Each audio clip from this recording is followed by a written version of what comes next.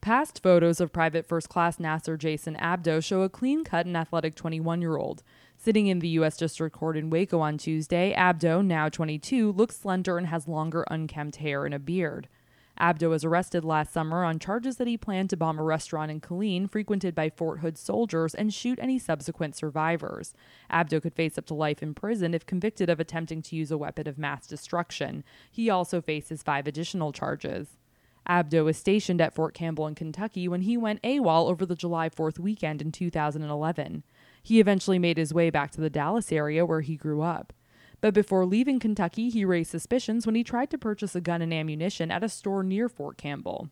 One store employee described Abdo as, quote, a little arrogant and a little suspicious, stating that he never removed his sunglasses and seemed unfamiliar with the kind of weapons he was attempting to purchase, including black powder.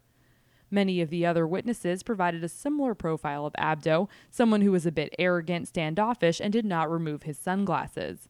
Surveillance footage from Dallas area stores showing Abdo purchasing smokeless powder at a gunshop, a pressure cooker and clocks from a Walmart, and a U.S. Army uniform and a Smith name patch from a military surplus store was played for the jury.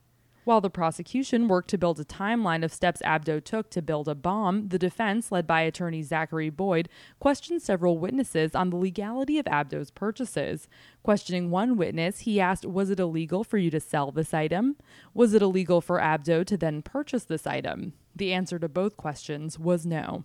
For KWBU, I'm Becky Fogel.